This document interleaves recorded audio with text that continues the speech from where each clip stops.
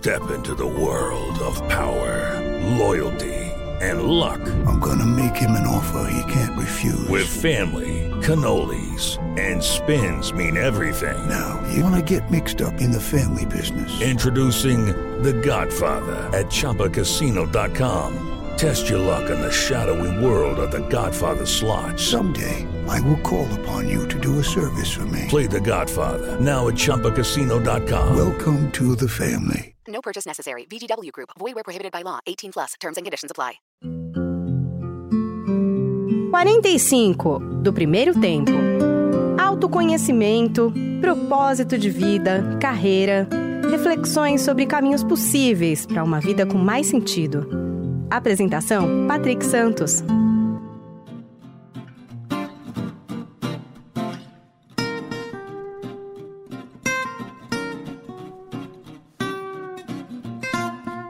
Olá, seja bem-vindo, seja bem-vinda ao podcast 45 do Primeiro Tempo. Eu sou o Patrick Santos. Toda semana eu trago aqui nesse espaço uma conversa, uma entrevista, um bate-papo com pessoas que se reinventaram, pessoas que ousaram mudar, que superaram o medo, as frustrações e foram em busca de mais propósito. O papo desta semana é com a neuropsicóloga, psicoterapeuta e escritora também, Adriana Foss. Ela tem uma história incrível e já faz um tempo, viu, Adriana, que eu estava querendo trazer a sua história aqui para compartilhar conosco. Legal que você está aqui, viu? Eu que agradeço. Muito obrigada por essa oportunidade. Bom, Adriana, eu assisti uma palestra sua, não faz muito tempo, não? E essa palestra, você começa ela com uma frase que você ouviu da sua médica no momento que você fazia uma ressonância magnética. Exatamente. A frase é a seguinte: seu cérebro está sangrando, você está tendo um derrame. Uau! Você tinha quantos anos na época? Eu tinha 32 anos. E pelo que eu vi, pelo que eu acompanhei, e a gente vai ouvi-la aqui, você levou 5 anos para conseguir voltar a fazer as coisas normais, como falar, andar. Exatamente. E eu fiquei pensando, acompanhando tudo aquilo, primeira coisa, não tem como não pensar, de onde saiu tanta força? E como é que você conseguiu superar tudo isso e você hoje trabalhar com isso? A gente vai falar muito dos seus livros, da sua área de atuação, mas conta um pouquinho a sua história, que coisa incrível. Tá ótimo. Olha, que bom que você já me deu um parâmetro, né? Porque contar essa história, esse capítulo da minha história é sempre bastante difícil. Mas quando essa médica me fala que meu cérebro está sangrando, é muito engraçado. O tempo, ele ganha uma outra dimensão e parece que rebobina a fita da sua vida, e 32 anos passa em segundos, porque deve ter sido segundos esse meu pensamento, onde teve uma espécie de uma tomada de decisão ali, que depois eu fui estudar e fui ver que é uma intuição de que eu vou sobreviver. E quando você me pergunta de onde vem essa força, é uma força que todos nós temos. Ela precisa ser acordada. E eu espero que no meu caso, acho que um evento como esse, acho que me acordou das entranhas, mas espero que as pessoas não precisem de algo tão dramático para acordar para as suas vidas. E aí eu tive que ser operada. Na verdade, começou assim, quando identifica que você está tendo um derrame, né? No meu caso era um AVC hemorrágico. AVC é a doença que mais acomete o brasileiro e a que mais deixa sequelas no brasileiro. No mundo está em terceiro lugar.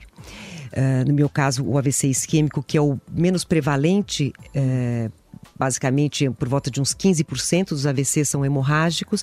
E o hemorrágico é quando o vaso ele se rompe, né? E o isquêmico é quando o vaso se entope.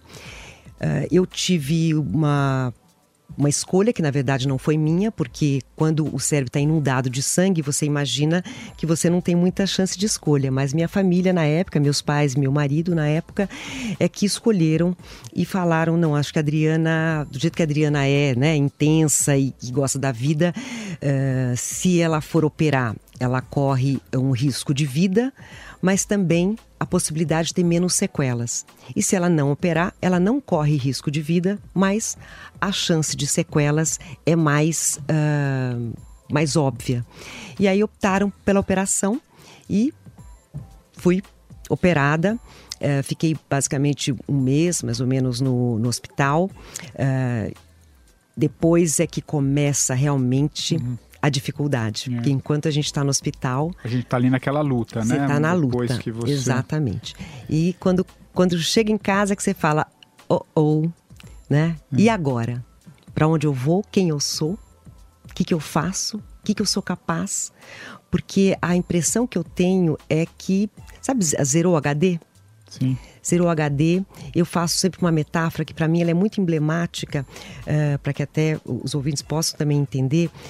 A minha ideia era que eu era um quebra-cabeças e quando eu vivi o AVC, esse quebra-cabeças embaralhou inteiro e ainda perderam-se peças que realmente sumiram, né? Porque células do meu cérebro morreram. Eu tenho áreas escuras no meu cérebro, se fizer uma tomografia, e áreas muito importantes, Patrick. Assim, quando eu conto para um neurologista, para um neurocientista, onde que eu tive o meu AVC, ninguém acredita, falando, como que você tá assim, né? Eu tive, só para que de repente, para os que entendem, eu tive no tálamo, que é uma central de entradas das informações dos sentidos, dentre outros aspectos que lá são processados, como até as emoções. Tálamo, núcleo da base, que é ligado muito ao movimento, e a região parieto-temporal, que tem a ver, por exemplo, com a fala. Então, foram regiões muito importantes, muito, vamos dizer... o cerne, né, da nossa existência, fundamentais para o nosso funcionamento. E nesse período, Adriana, você não falava, não andava? Não movimentava. Enfim, eu imagino, porque eu até acho que eu falei na abertura aqui, um prazo de 5 anos até que você conseguisse. Aí acho que qualquer pessoa que deve estar nos ouvindo fala, são 5 anos, né? É um processo, é uma vida, enfim... E aí você foi conseguindo aos poucos voltar. Se reconstruir. Se reconstruir. Mas eu imagino que você deve ter enfrentado muita depressão. Muito. Em que momento você pensou em desistir? Falou, muitos momentos. E quando eu falo assim, da onde vem essa força? Porque realmente é difícil, né? Alguém que... saudável, acho que eu não falei, mas você vivia o auge da sua carreira, sim, né? Aos 32 anos. Um dos auges, né? Exato. Depois a gente descobre que a gente tem vários, né? Isso é bom da vida, né? Isso é bom. A gente vai e volta o tempo inteiro. É verdade.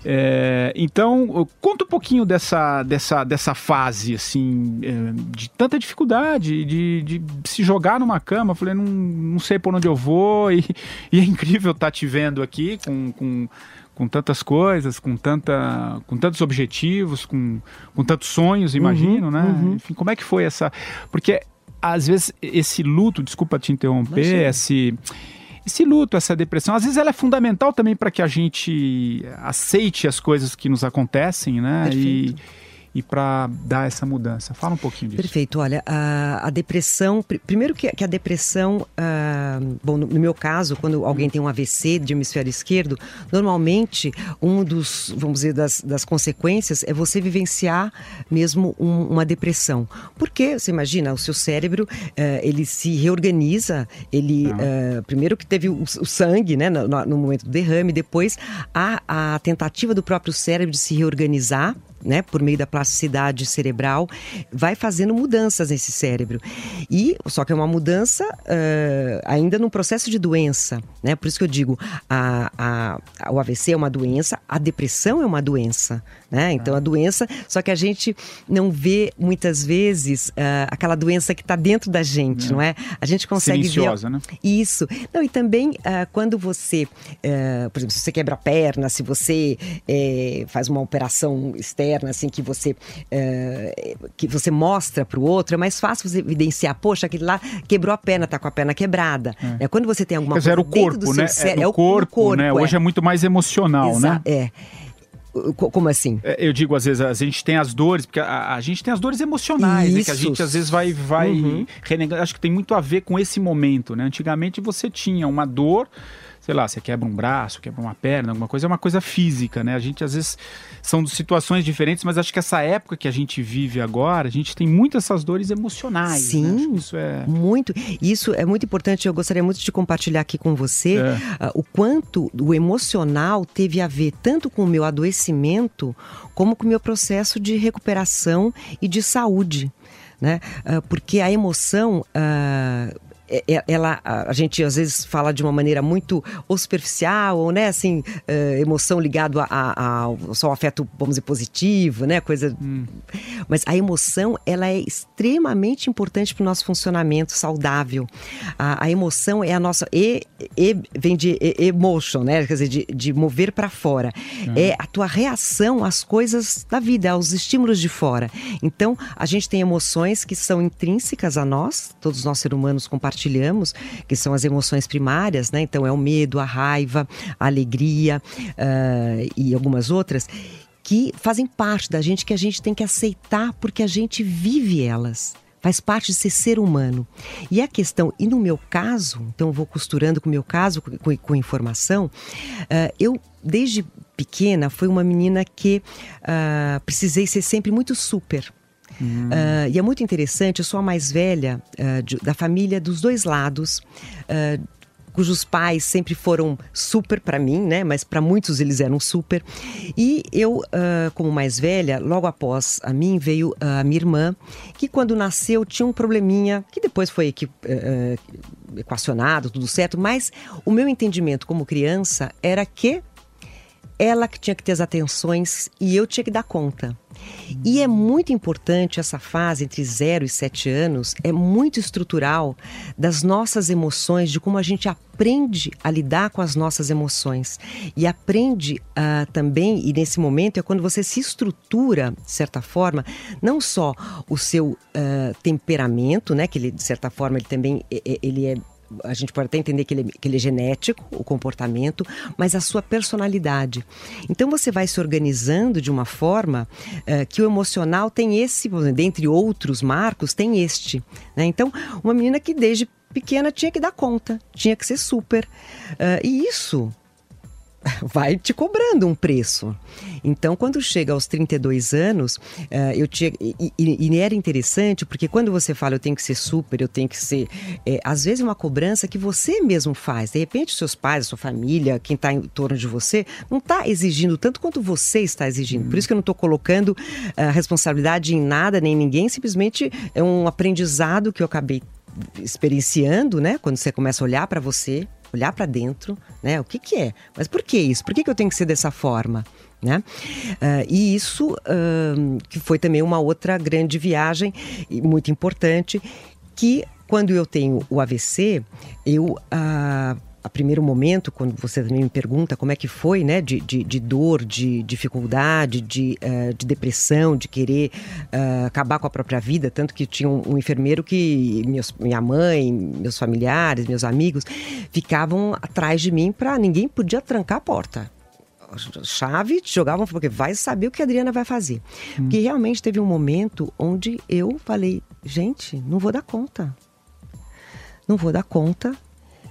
E esse fluxo de não vou dar conta para você pegar essa sua energia de novo e para você se reencontrar com você e você ir para um degrau até mais baixo onde você está, para depois você se reorganizar de novo e dar um passo adiante, né? Você recuperar a tua história.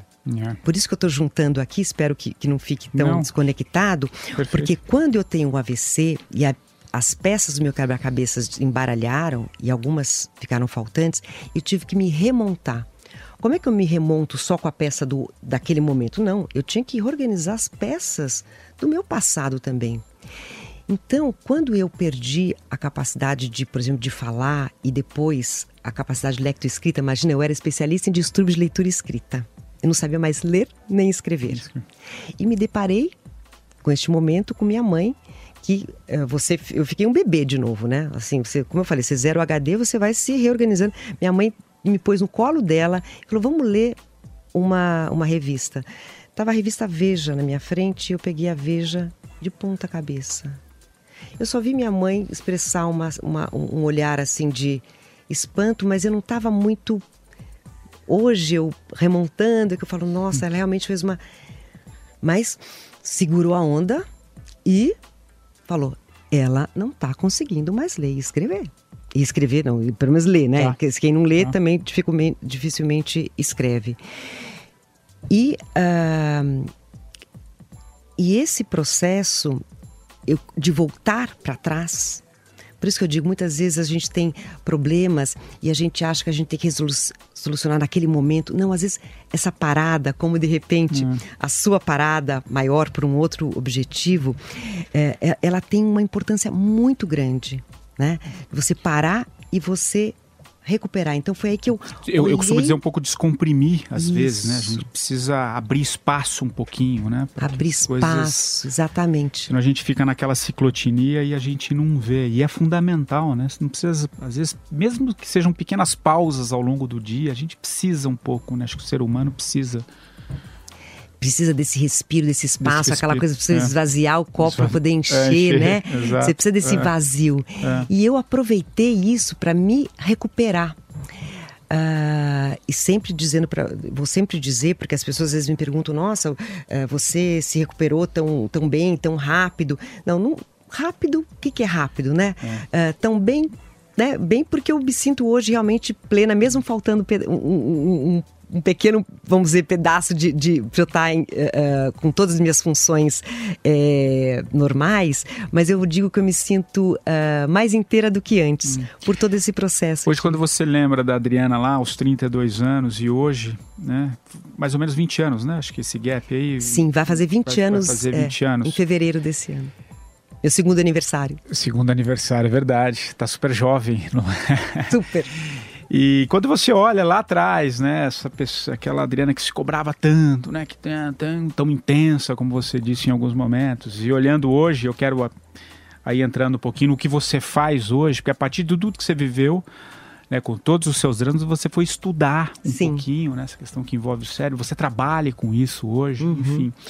Quando você olha lá atrás e olha hoje, que recado que você passa, assim, né, para as pessoas que estão nos ouvindo, né, é uma reinvenção, uma reconstrução, é novo, é aquela Adriana que tinha lá atrás, também existe, porque ela está dentro de você, exatamente. Acho que faz parte, enfim.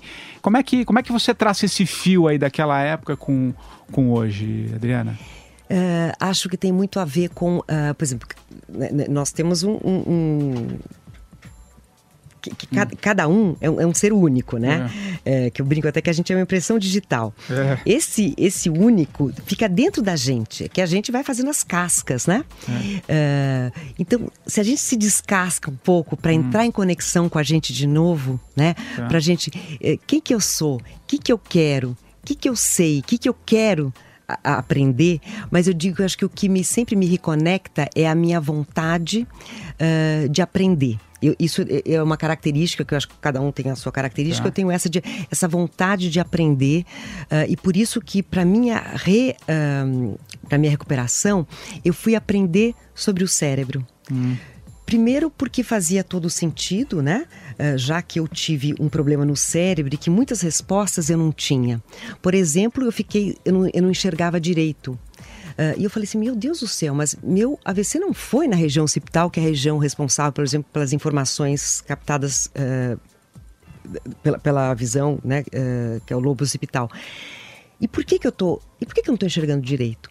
E aí eu fui começar a entender o quão integrado a gente é, o quão a importância do outro na nossa vida, a importância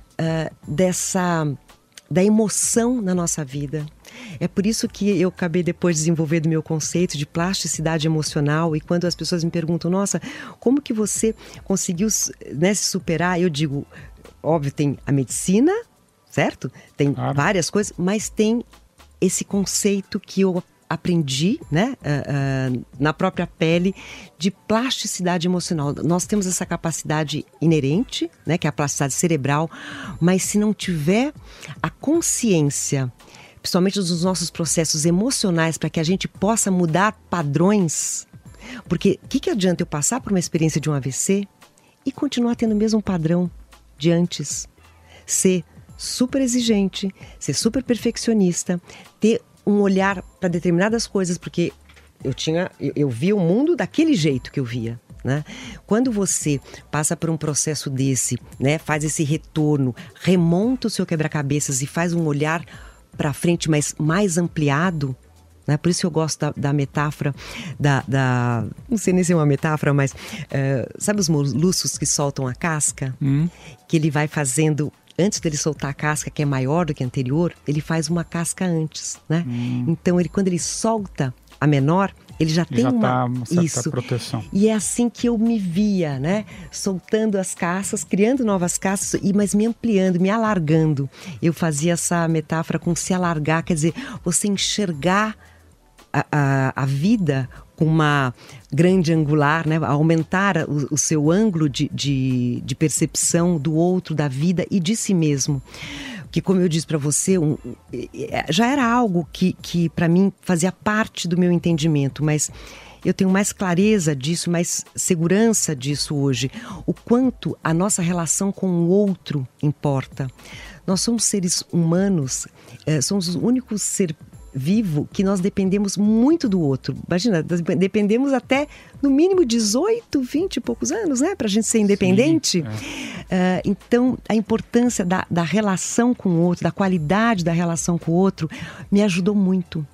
Então, quando eu desenvolvi esse conceito da plasticidade emocional, que é você desenvolver, treinar competências emocionais como a coragem, a empatia, a perseverança, a intuição, são 14 competências que eu estudei. Que é o que você trata no Frustração, que é o seu último livro, né? Exato. E qual é essa relação que você faz com todos esses 14 para a nossa vida e de que maneira, Adriana, ele se encaixa, e o seu livro traz muito isso, né?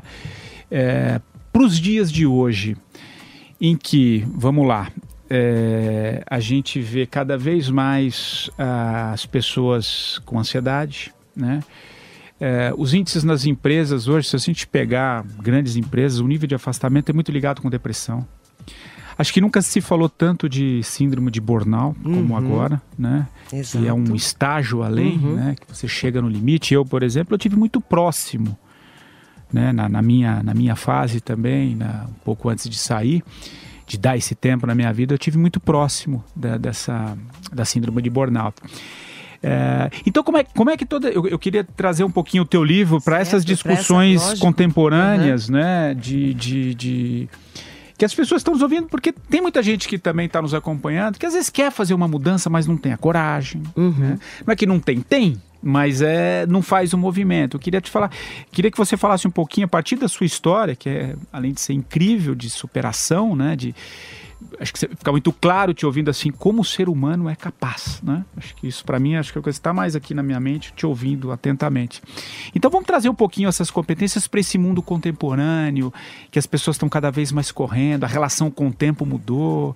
Fala um pouquinho disso. Ótimo, né? Isso é muito bacana, porque até porque quando eu uso essa minha experiência em palestras, eu não quero falar sobre a experiência do AVC, mas de como nós somos capazes de nos reinventar e do que nós precisamos para nos reinventar, né? E no mundo hoje, né? Igual que a gente estava comentando anteriormente, que a gente é bem fruto dessa passagem, né? Do analógico para o digital.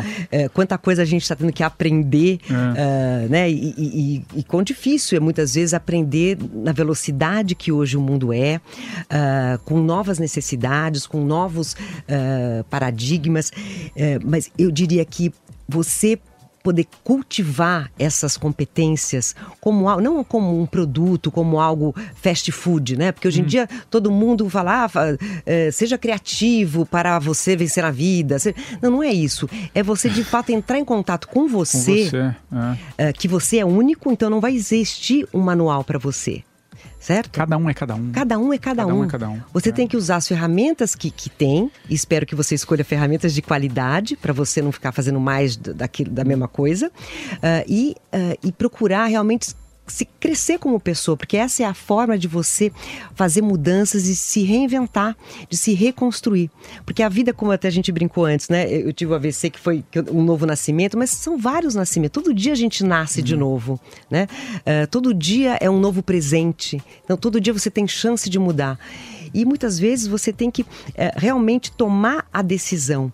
E a decisão faz parte de você entrar mais em contato com você, com a sua vida e treinar essas suas competências. Porque se você, por exemplo, entende que coragem faz parte de você, porque a gente tem um cérebro e a coragem tem uma circuitaria no cérebro. Então, você tem coragem, porque você tem esse circuito no seu cérebro. Você despertar e treinar isso vai fazendo com que você chegue mais perto, então, da sua verdade, da sua essência. E eu não estou falando de uma maneira piegas, estou falando que é real. Por isso que eu fui estudar o cérebro, para assim, tudo que eu falo tem respaldo da ciência. Né? Apesar de parecer coisas que são triviais, sim, nós temos coisas muito, muito simples. O ser humano tem uma base simples, só que a gente às vezes fica dando piruetas e voltas, né? Então você fazer a conexão com o seu propósito também, o que eu quero? E às vezes a gente tem que faz sentido para mim, o que faz sentido para mim, né? Não para o outro, né? Porque Exato. às vezes a gente vive muito o sonho dos outros, né? Isso, a gente carrega um peso às vezes que não é nosso. Né? Em função de uma série de coisas que estão muito mais fora e não dentro, né? Exato. Perfeito. Por exemplo, a empatia, que é uma outra competência emocional, lembrei porque você estava falando, e muitas vezes as pessoas não sabem nem o que é empatia. A empatia não é você fazer para o outro o que você acha que ele quer. É você entender o outro como ele é. Né? Então, isso tudo vai expandindo a nossa consciência, isso tudo vai dando naturalmente, porque não é uma mágica, né? Esse processo de você se reinventar. É um processo que precisa ter uma tomada de decisão. Eu quero mudar, né? Eu quero mudar, eu quero fazer. E eu quero fazer, não adianta só eu quero fazer, senão a gente fica que nem adolescente, né? Que quer, mas que não age, né? Então eu quero e eu vou fazer. E fazer aquele triângulo, né? Quer dizer, eu sinto, faço e penso. Quer dizer, eu sinto que eu preciso, eu vou fazer algo para mudar o que eu preciso, vou pensar para ver se o que eu fiz fez sentido, e aí eu começo de novo, né, o meu ciclo, uma espiral ascendente, né, de você se ampliar, de você conquistar, de você cada vez se relacionar melhor com os outros, porque eu vou retomar aqui, nós precisamos, óbvio, cada um uns mais, outros menos, de repente eu sou uma pessoa mais, eu sou mais sociável, de repente tenho essa necessidade maior, outros menos, mas o outro é muito importante na nossa vida, então a gente tem que cuidar da gente cuidando do outro. E a relação com o tempo, né? Acho que a gente está falando muito, acho que a gente está falando um pouco de ansiedade e acho que é importante a gente ter, né? Primeiro que, como a gente disse há pouco, cada um tem o seu tempo também, né? Também.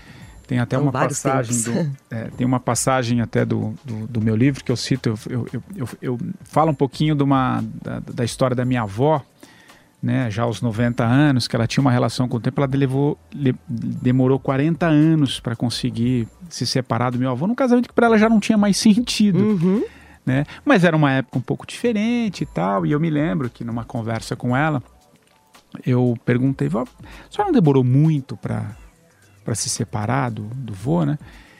Ela falou, talvez, mas foi na hora que eu estava mais ajuizada das coisas, eu estava mais preparada, né?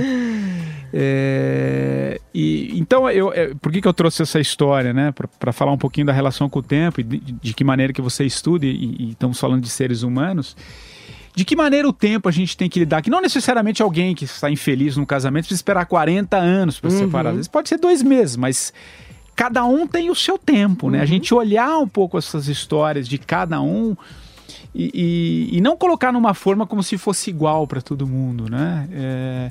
Então, como é que é a sua relação com o tempo? Até pelo que eu imagino para você, alguém que ficou 5 anos nesse processo todo para estar aqui hoje com tanta lucidez, com tanta coisa para compartilhar, né? Acho que o fundamental é compartilhar. Como é que é a tua relação com o tempo? Bom, o tempo hoje para mim é mais precioso do que tudo, né? Eu óbvio que assim, a gente tem, né? A gente tem a nossa vida que às vezes não é toda hora que, por exemplo, quando eu faço yoga. Você faz yoga? Faço yoga porque é yoga ou yoga, né? Porque é o meu momento, é o momento para mim e é o meu momento de reconexão. Realmente, eu brinco assim, quando eu tô um pouco assim, saindo da casinha, que eu brinco, preciso ir pra yoga. Tá na hora da minha aula de yoga, né? Que é todo dia. Obviamente eu não consigo às vezes fazer todos os dias, mas pelo menos 3 a 4 vezes por semana eu faço, porque é o meu equilíbrio. Cada um tem o seu ponto de equilíbrio, cada um vai ter a sua forma de se reconectar, né? A minha forma realmente é na água, nadando e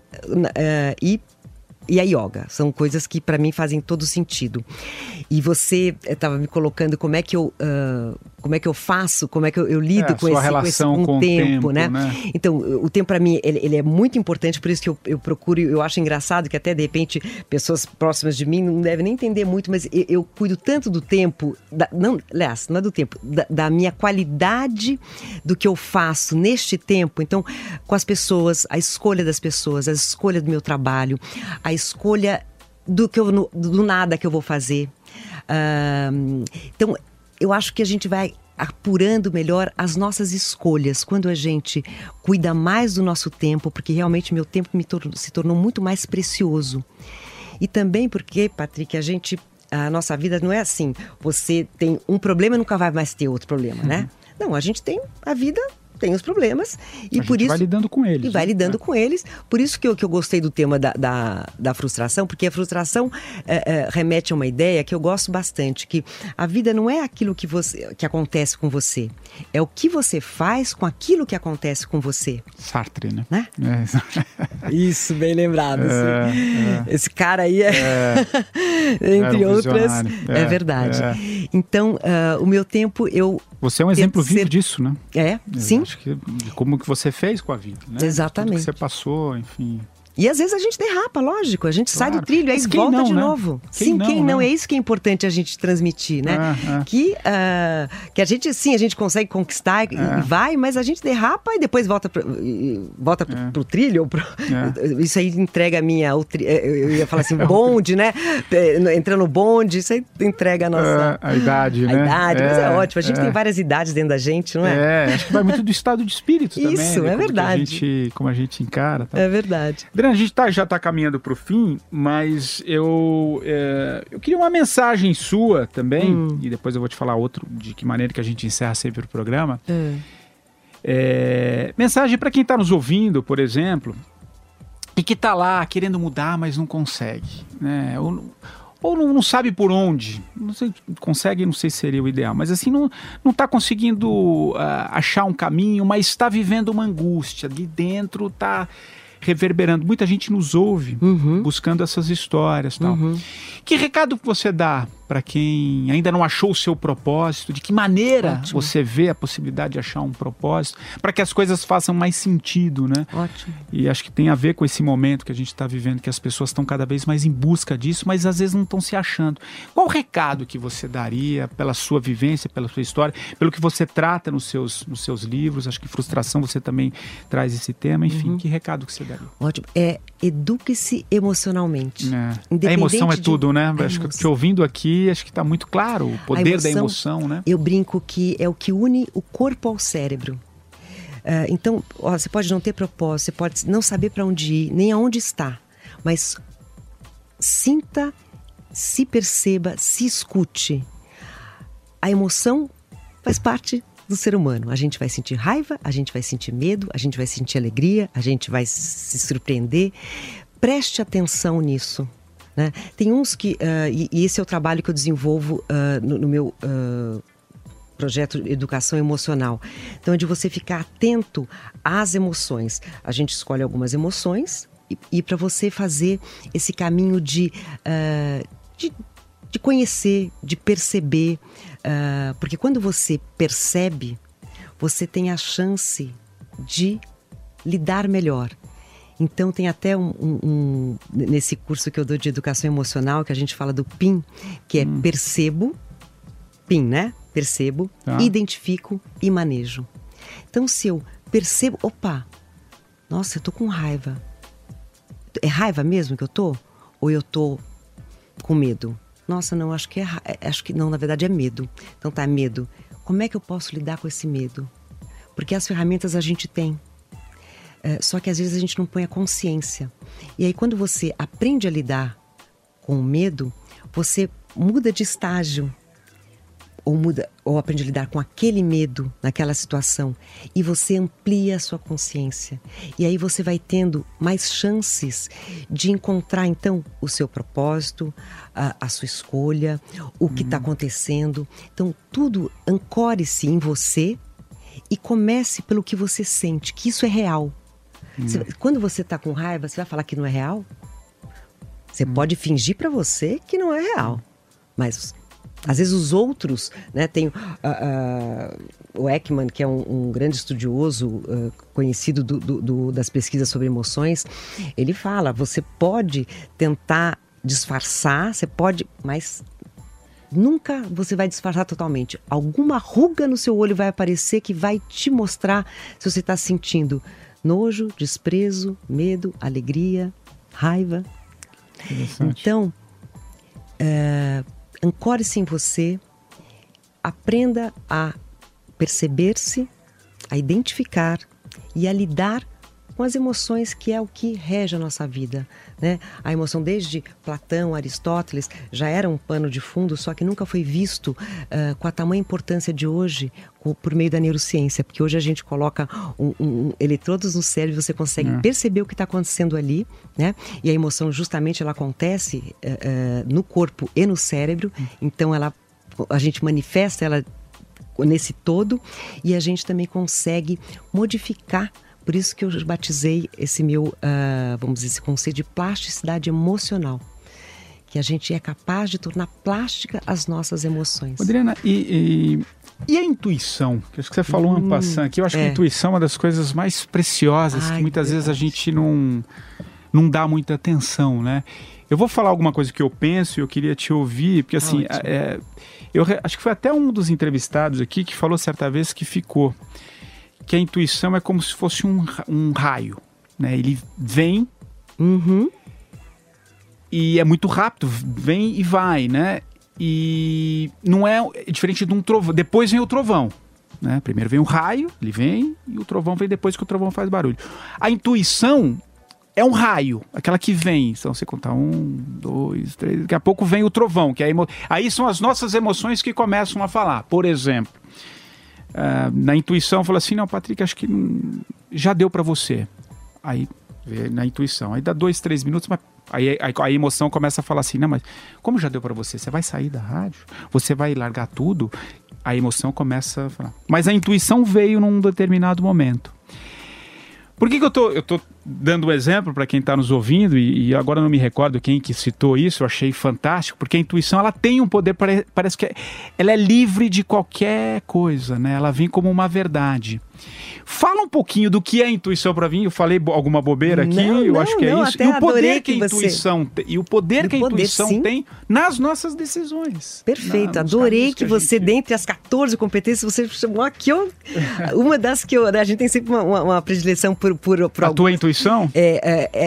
A intuição, no meu percurso de vida, a minha intuição foi tudo para mim, intuição. Fundamental. E sabe o que é legal da gente poder falar aqui no seu programa? É que muitas vezes as pessoas confundem intuição com instinto, com insight. Intuição é cérebro. Sim. Intuição não é assim, tem aquela coisa, né, das pessoas acharem, eu só usar o lado direito ou esquerdo. Não, a intuição usa o seu cérebro todo. A intuição é uma competência emocional, uma competência que tem circuitos no cérebro que trabalham para ela. E ela, o que às vezes faz as pessoas confundirem é que ela é rápida. Ela é muito rápida, não é? Por ela ser rápida, parece que vem do além, né? Não, ela vem de você mesmo, e ela vem de você, da experiência que você tem. Ninguém tem uma intuição competente, que tem um desfecho competente, se não estudou muito aquilo, se não sabe muito. E essa que eu acho que é bacana. Para você ter uma tomada de decisão baseada na intuição, que dá certo, é porque você sabia muito e aí você fez um caminho rápido. Porque o que é a intuição, né? Vamos dizer, então, a intuição no cérebro. É a passagem rápida do sistema, por exemplo, límbico, pelo hipocampo, até o pré-frontal, que não conta com uma parada que faz com que você tenha consciência antes daquela ideia vir. Mas ela conta com o material, por exemplo, da memória. Por isso que eu disse, o hipocampo tem muito a ver com a intuição. Porque o que tem dentro de informação ali é que vai ser a munição para você ter aquela rapidez de falar, nossa, a minha intuição, por exemplo, quando eu passei pelo meu problema de saúde, né, de ter tido o AVC, eu falei assim, gente, eu não posso agora fazer nada que eu fazia antes. Primeiro que eu não tinha condição mesmo. Eu tenho que fazer uma via completamente diferente. Eu tenho que começar, de repente, por exemplo, tem uma passagem que as pessoas costumam achar divertida, então eu vou compartilhar aqui com você, que foi mera intuição. Eu tinha um andar, que é um andar meio bem típico do andar do avessista, né? Que é um andar ceifante, que faz assim com um lado. Falei, gente, eu não posso ter eu preciso melhorar, né? Eu já estava andando, mas eu preciso melhorar mais. Eu falei, gente, eu preciso soltar o quadril do meu corpo. O que eu vou fazer? Bum, veio rápido. Samba. Eu já dançava flamenco, adorava dança, conhecia danças. E essa tomada de decisão, vou fazer aula de samba, que a professora até falou assim, meu Deus, o que eu vou fazer com essa menina aqui, né? Como é que eu vou ter esse desafio é grande. E quando eu fui sambar para soltar o quadril, para poder andar, né? Por isso que eu brinco que eu rebolo com o cérebro hoje, né? Porque para andar eu preciso pensar. Você não precisa, mas eu preciso. Mas então, essa tomada de decisão rápida, mediante conhecimento prévio, é que gera uma intuição. E ela é verdadeira. Justamente, ela é verdadeira porque ela faz parte da sua história, daquilo que você realmente precisa. Então, treinem a intuição, aprendam muito, porque é só com bagagem que a gente tem boas intuições. Que legal, eu também adoro. Eu procuro tentar o máximo possível dar espaço para elas, né? Que eu acho que elas ditam as verdades, os caminhos que eu acho que a gente tem que seguir. É verdade. Pô, Adriana, muito legal esse papo contigo, espero que você tenha gostado. Olha, muito. E é uma marca do programa, o convidado escolhe a música que encerra o programa. E a gente não fala antes, que é exatamente para pegar aquela que vem. Já que estamos falando de intuição, não é... Porque se eu falar, você vai escolher uma música no final, a pessoa, sei lá, vai ficar... Não, eu quero a música que veio. E aí, que é essa música que a gente vai encerrar o programa. Alguma coisa que tenha a ver com a tua história, alguma coisa que te toca, que faz sentido pra você. Olha, com o que a gente vai encerrar, Adriana? Então acho que eu vou usar da minha intuição. E a coisa mais rápida que veio, mediante, né, o que eu conheço sobre música, é aquela música É Preciso Saber Viver, do Titãs. Na verdade, acho que é do Roberto Carlos, do Erasmo. Não, né? Eles regravaram. E que eles regravaram. Eu acho que é uma sabedoria, e a gente precisa se exercitar mesmo para saber viver. Uma coisa é você sobreviver, outra coisa é saber viver, não é? Então, e se dermos atenção às nossas emoções, saberemos viver muito melhor, né? Com certeza.